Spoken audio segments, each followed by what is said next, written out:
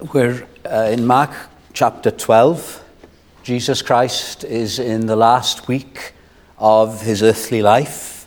He's heading toward the cross, and he's been in the temple, and he's been teaching there, and the religious leaders have been asking him trick questions. The scribes and the Pharisees are trying to trap him so that they can have a reason to do away with him and have him executed. And over it's many months ago now, we have been looking at some of those questions. Not all of them, because our focus in Mark is the gospel. So we're not going through all the verses in the Gospel of Mark. So they've had their opportunity. They've asked their questions. And now, the Lord Jesus Christ, you've got to see the dynamic here. He turns to them and says, now I've got a question that I want to ask you.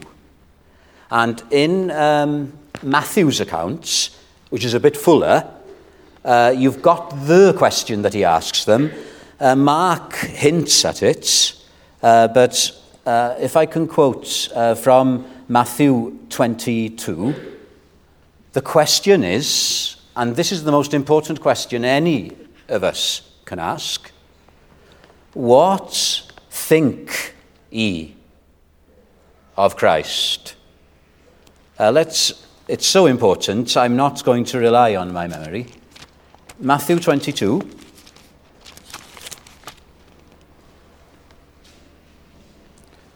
Verse 42. What do you think about the Christ? And then, of course, in Mark, you've got what Jesus goes on to say, whose son is he? So the most important question we can ask ourselves. Now, I know we've heard about our young people going to university. You had to choose where to study. Now, that's an important question. It was very easy for many of us. Aberystwyth, there's no better place. But that question isn't as important as the question this morning. Over the last few years, we've had a number of our older young people get married. And that's an important question. Who do I marry? Very important. But in comparison to the question, what think ye of Christ? Sorry, it's not that important. Maybe with what's been happening in lockdown, some of you have to face an uncertain future regarding work. And you're asking a very important question, what am I going to do now? That is important, and it may give you sleepless nights. But you know what? There's something even more important to worry about. What do I think of Jesus Christ? Now, it's interesting. As we've been looking at the different questions the religious leaders have been asking Jesus Christ, they have been the hot potato. Do they still say that, hot potato? The controversial subjects of the day. And what amazes me is the things that were controversial in Jesus' day are still just as controversial today. So things like the relationship between the church and the state, that's controversial today, isn't it? Especially with what's going on in America and Trump. And I'm not telling you where my loyalties lie. It's a controversial question. But Jesus isn't interested in the relationship between church and state. Taxes to Caesar, taxes to God. The whole question of the second coming of Jesus Christ. A lot of Christians get really worked up about the second coming and charts and trying to interpret events in terms of, is Christ going to come back in a certain way? That's not important. The second coming is important, but all those other things. And then there are other people, like we looked at last time, they're obsessed about all these other rules. Ethics, Christian ethics. But the most important ethic is, what is Christ to you and to me? Now, if we put the account in Mark and the account in Matthew together, my first point is this, incidentally, the most important question you can ask. If we put the accounts together, let me just refer you to the verse in Mark. What was the response of the religious leaders? Verse 34, the end of the verse. After that, no one dared question him. In the account in Matthew, it says they were all silenced after Jesus had asked the question. So I think both are right. The religious leaders were gobsmacked, if I can put it like that, by this question. What think you of Christ? It silenced them.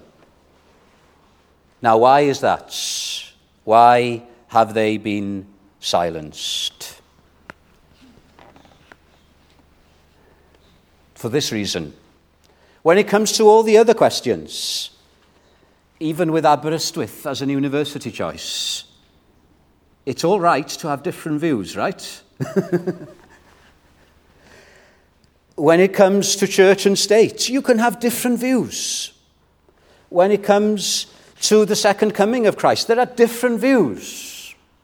When it comes to ethics, I'm not talking about God's word now, but when it comes to how we apply God's word into situations, there are different views. But there's only one view when it comes to the question, what do you think of Christ?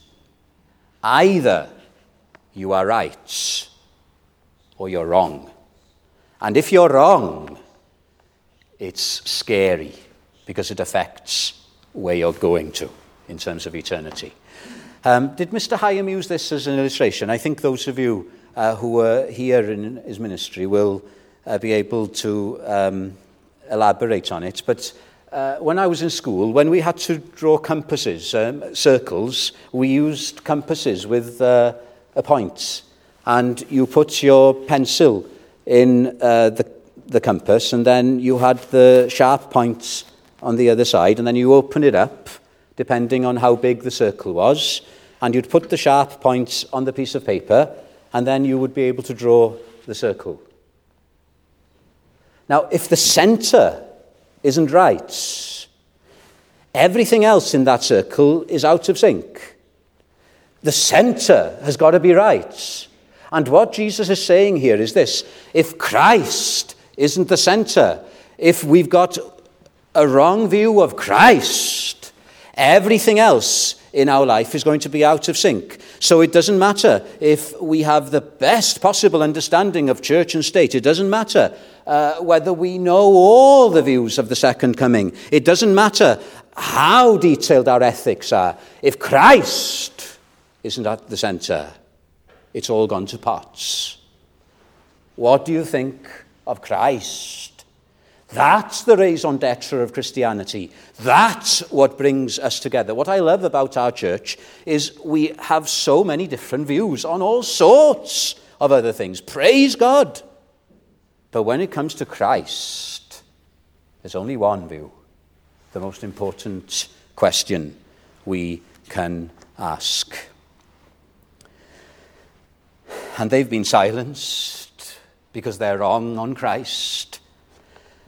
As a preacher, this scares me. It is possible to be a minister, to have the best training in the world, to know your Bible inside out, to be able to read it in the original in Hebrew and Greek, to have the best theology in the world, and still not know Christ.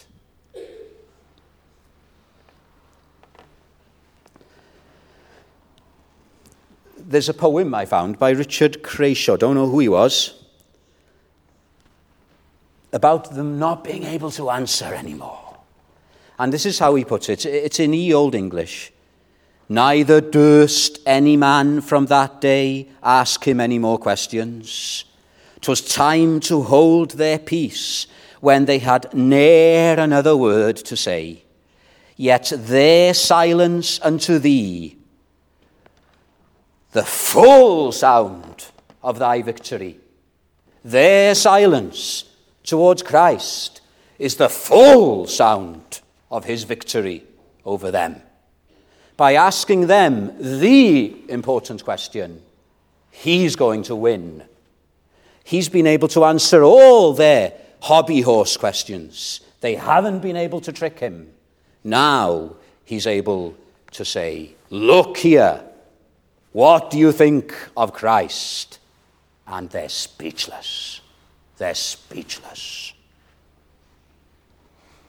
Isn't that the experience of everybody who becomes a Christian? I know it happens in different ways. We've all been converted in different ways. If you haven't been converted, this is what's really got to happen to you. Let me just give you an example. Paul, he puts it like this. It's very graphic language. He uses in Romans 3. And Romans is the best description and explanation of the gospel of Jesus Christ. And before he comes to the good news, he goes through the bad news. We've got to see why we need a Savior, why Jesus Christ is so important. And he puts it like this. I'll just read verse 10. There is none righteous, no, not one. And then he goes through a list of Old Testament verses. And then it says, verse 19 of Romans 3, now we know that whatever the law says, it says to those who are under the law. And this is it, that every mouth may be stopped. We're silenced. And the whole world lies guilty before God. And we had preacher Maurice Morris come and speak to us in the Welsh Christian Union. It had to be a Welshman with that name, Maurice Morris. And he would be asking us afterwards, how's your soul? He wouldn't bother with, how are you?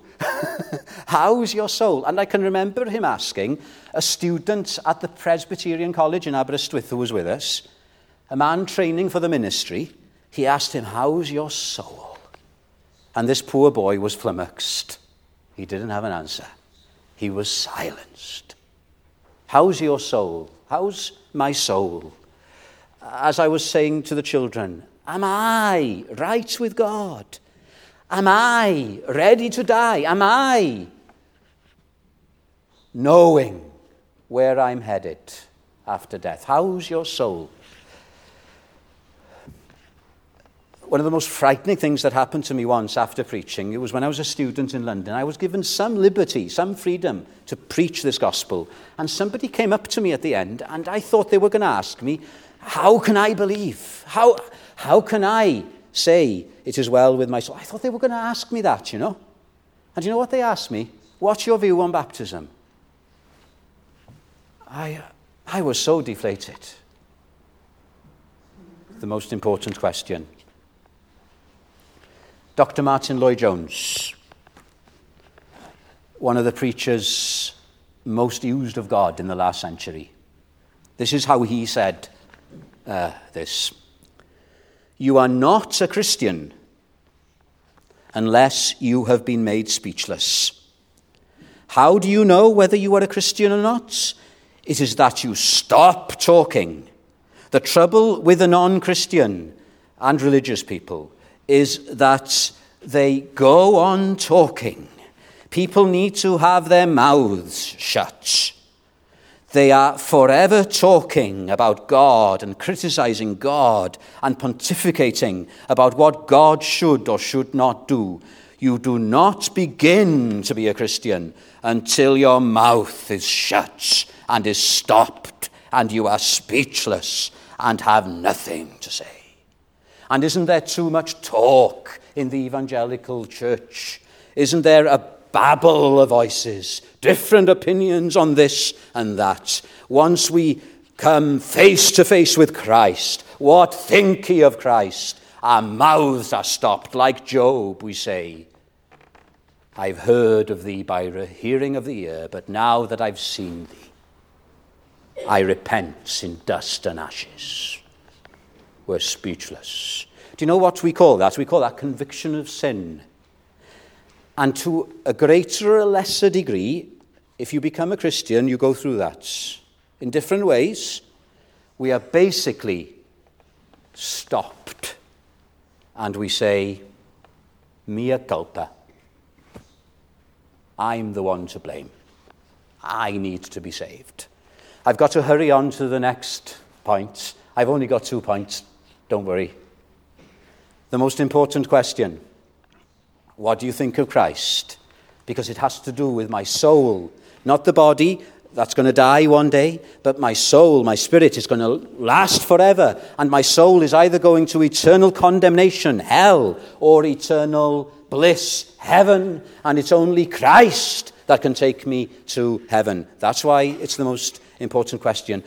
My second point is, well, the most important answer then. What's the answer? What's the answer? I heard of a church many years ago, and people were really praising the preacher. And they were really saying wonderful things about him. And people were leaving the meeting saying, what a wonderful sermon. And somebody said, well, why was that a wonderful sermon? And what did he preach on that was so wonderful? And the people would say, well, he's so amazing. You can't understand what he's saying. It's such a wonderful message. Well, that's no good, is it? If the most important question is what I think of Christ, then I must know the answer, and I must have a clear, simple answer. Now, what Jesus does here is quite strange, because he gives a riddle. He gives a riddle. So look at the verse. Verse 35 in Mark. How is it that the scribes say that the Christ is the son of David? For David himself said by the Holy Spirit, the Lord said to my Lord, that's Psalm 110, sit at my right hand till I make your enemies your footstool. Therefore David himself calls him Lord. How is he then his son? Dear me. Can I try and put that in my own words? Jesus is saying to these religious people, you claim that the Messiah, who is going to come, that's what you say, he is the son of David, the king. He's of the lineage of David. He belongs to the family of David. How then does David say in one of his Psalms, the Lord said to my Lord? Why is David calling somebody who's going to be of his lineage Lord? Can you understand the riddle? It would be like you were parents, right? Calling you Lord. Maybe you'd like that. But it doesn't make sense, does it? It's a riddle. And you know what? The answer to that riddle is the most important answer in the whole universe, because it's to do with who Christ is and why he came. And I've got to give you that answer in a very short time. So let's just, as clearly as I can, answer that question. The Messiah who's come, he's not going to come, he's come. He is a man. He is of the line of David. In the start of the Gospel of Matthew, you can trace his family tree to David. He's a real man, right? No freak. Jesus Christ was a real human being with all the problems that you and I have, bar sin. He didn't commit sin. But for David to call somebody who would come through his lineage Lord, it would mean that that person had to be God as well, yeah? Do you get it? Jesus Christ is unique. Our view of Jesus Christ is the most important thing in the world because he's not just a man. He's God. The God-man. A better translation, for Jehovah, Yahweh, Lord. He's God. Paul, at the start of Romans, says of the gospel, listen to this, the gospel of his Son, Son of the Father, Jesus Christ, our Lord, who was born of the seed of David. He's a man, born of the seed of David, according to the flesh, and declared to be the Son of God with power, according to the Spirit of holiness, by the resurrection from the dead. Isn't that amazing? He's both God and man. One person. He's not kind of psychologically divided. One person. I worship him. Do you? I haven't been up a mountain since this time last year. When I'm going to go up a mountain next, I'm going to remind myself, this is my Father's handiwork. And even though I love climbing mountains, I love the one who made it even more. That's Jesus Christ. C.S. Lewis, this is a very famous quote. For Jesus Christ to say he's God, he's either, do you know this quote? He's either mad, bad, lying, or as they say in North America, gad. He's either mad, bad, or gad. God.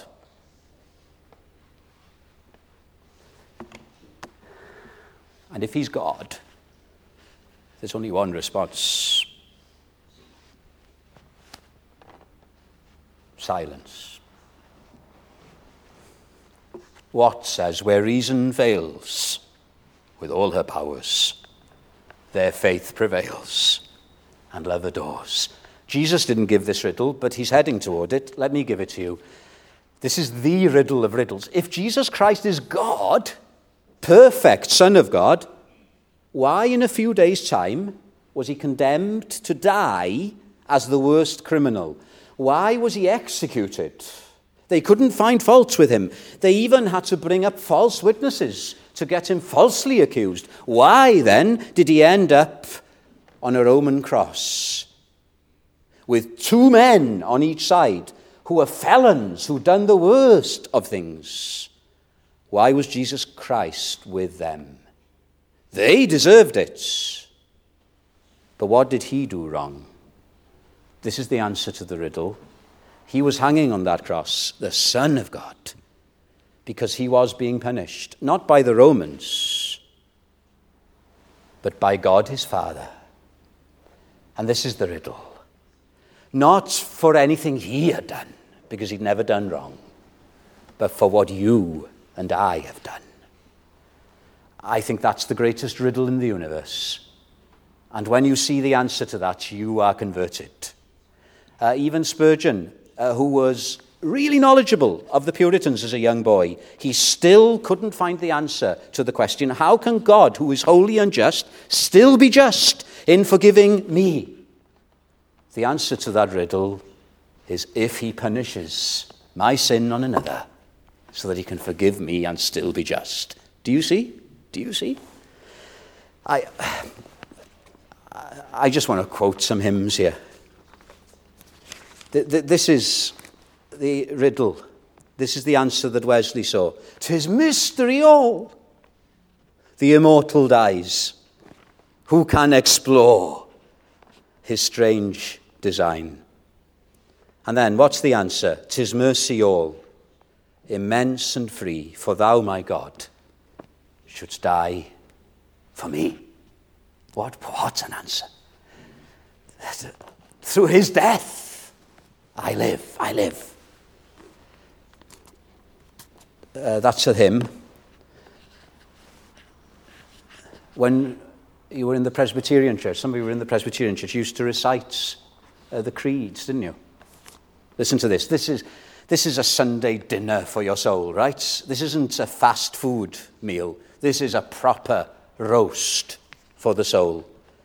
I believe. What think ye of Christ? Let me tell you what I think. Do you know what I'm doing in this pulpit? I'm not trying to defend Christ. I'm not trying to kind of be an apologist for Christianity. I'm here to bear witness to Jesus Christ as my Lord and Savior. I've got an answer to give. I want you to be able to give it as well. I believe in one Lord Jesus Christ, the only begotten Son of God, begotten of his Father before all worlds, God of God, which means he's 100% God, light of lights, very God of very God, begotten, not made, being of one substance with the Father, by whom all things were made, who for us men, and this is wonderful, and for our salvation, to be saved, came down from heaven, and was incarnate by the Holy Spirit of the Virgin Mary, and was made man, and was crucified also for us. Under Pontius Pilate he suffered, and was buried, and on the third day he rose again, and ascended into heaven, and sitteth on the right hand of the Father. So that David is able to say, the Lord said to my Lord, sit at my right hand. O wonder of all wonders, that through thy death for me, my open sins, my secret sins, can all forgive them be. Isn't it good being back here and telling each other of Jesus Christ? Isn't it food for the soul? I can't get excited about church and state. I'm sorry, I can't.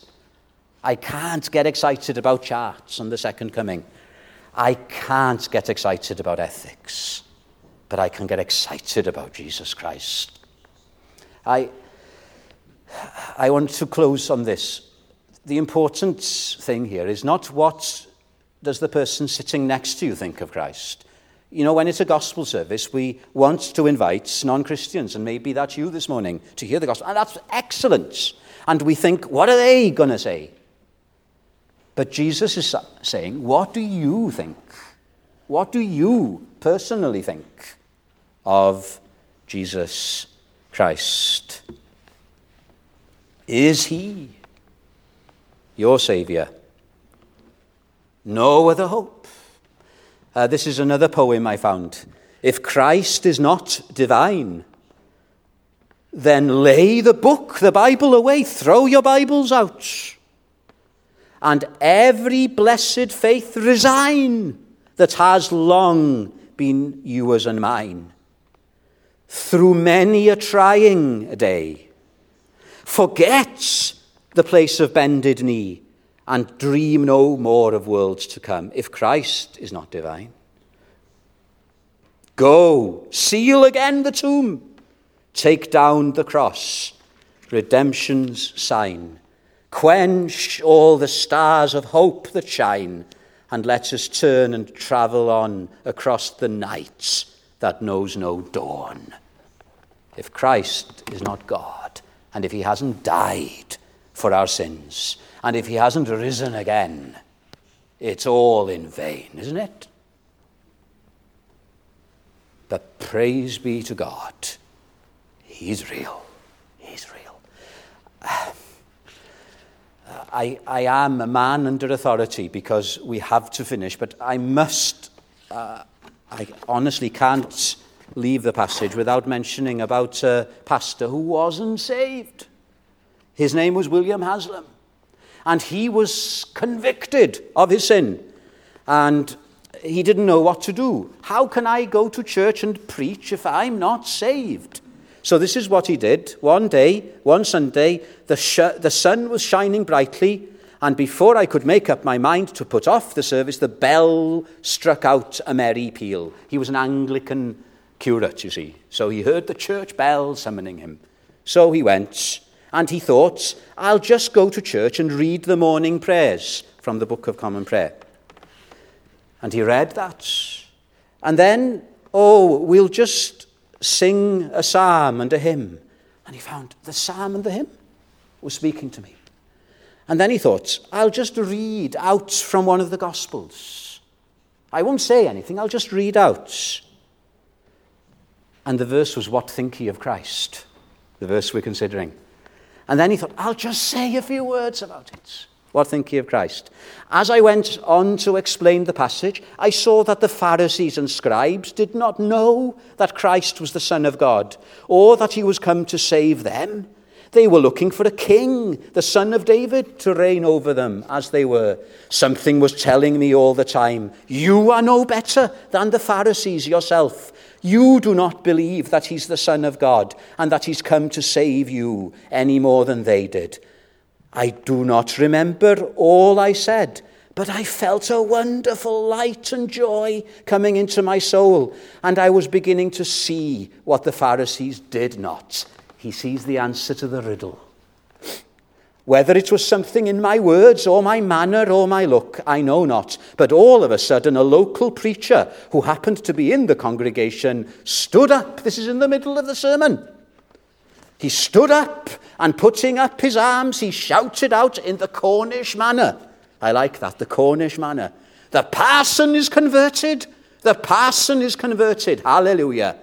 And in another moment, his voice was lost in the shouts and praises of 300 or 400 of the congregation. And instead of rebuking this extraordinary bawling, as I should have done, I joined in the outburst of praise. Well, we can't shout out, can we?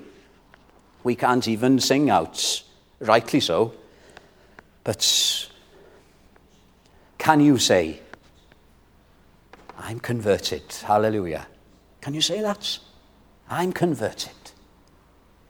And may this church be a place where people find the answer, not to all sorts of esoteric questions, but to the one question which we all have to ask, because our eternal destiny depends on it. What think? Not the person sitting next to you. What think you? What think I of Jesus Christ? I know not why God's wondrous grace to me has been made known. There's so many things I don't know, but I know whom I have believed. Do you? Praise God if you do. And if you don't, why not this morning cast yourself on Jesus Christ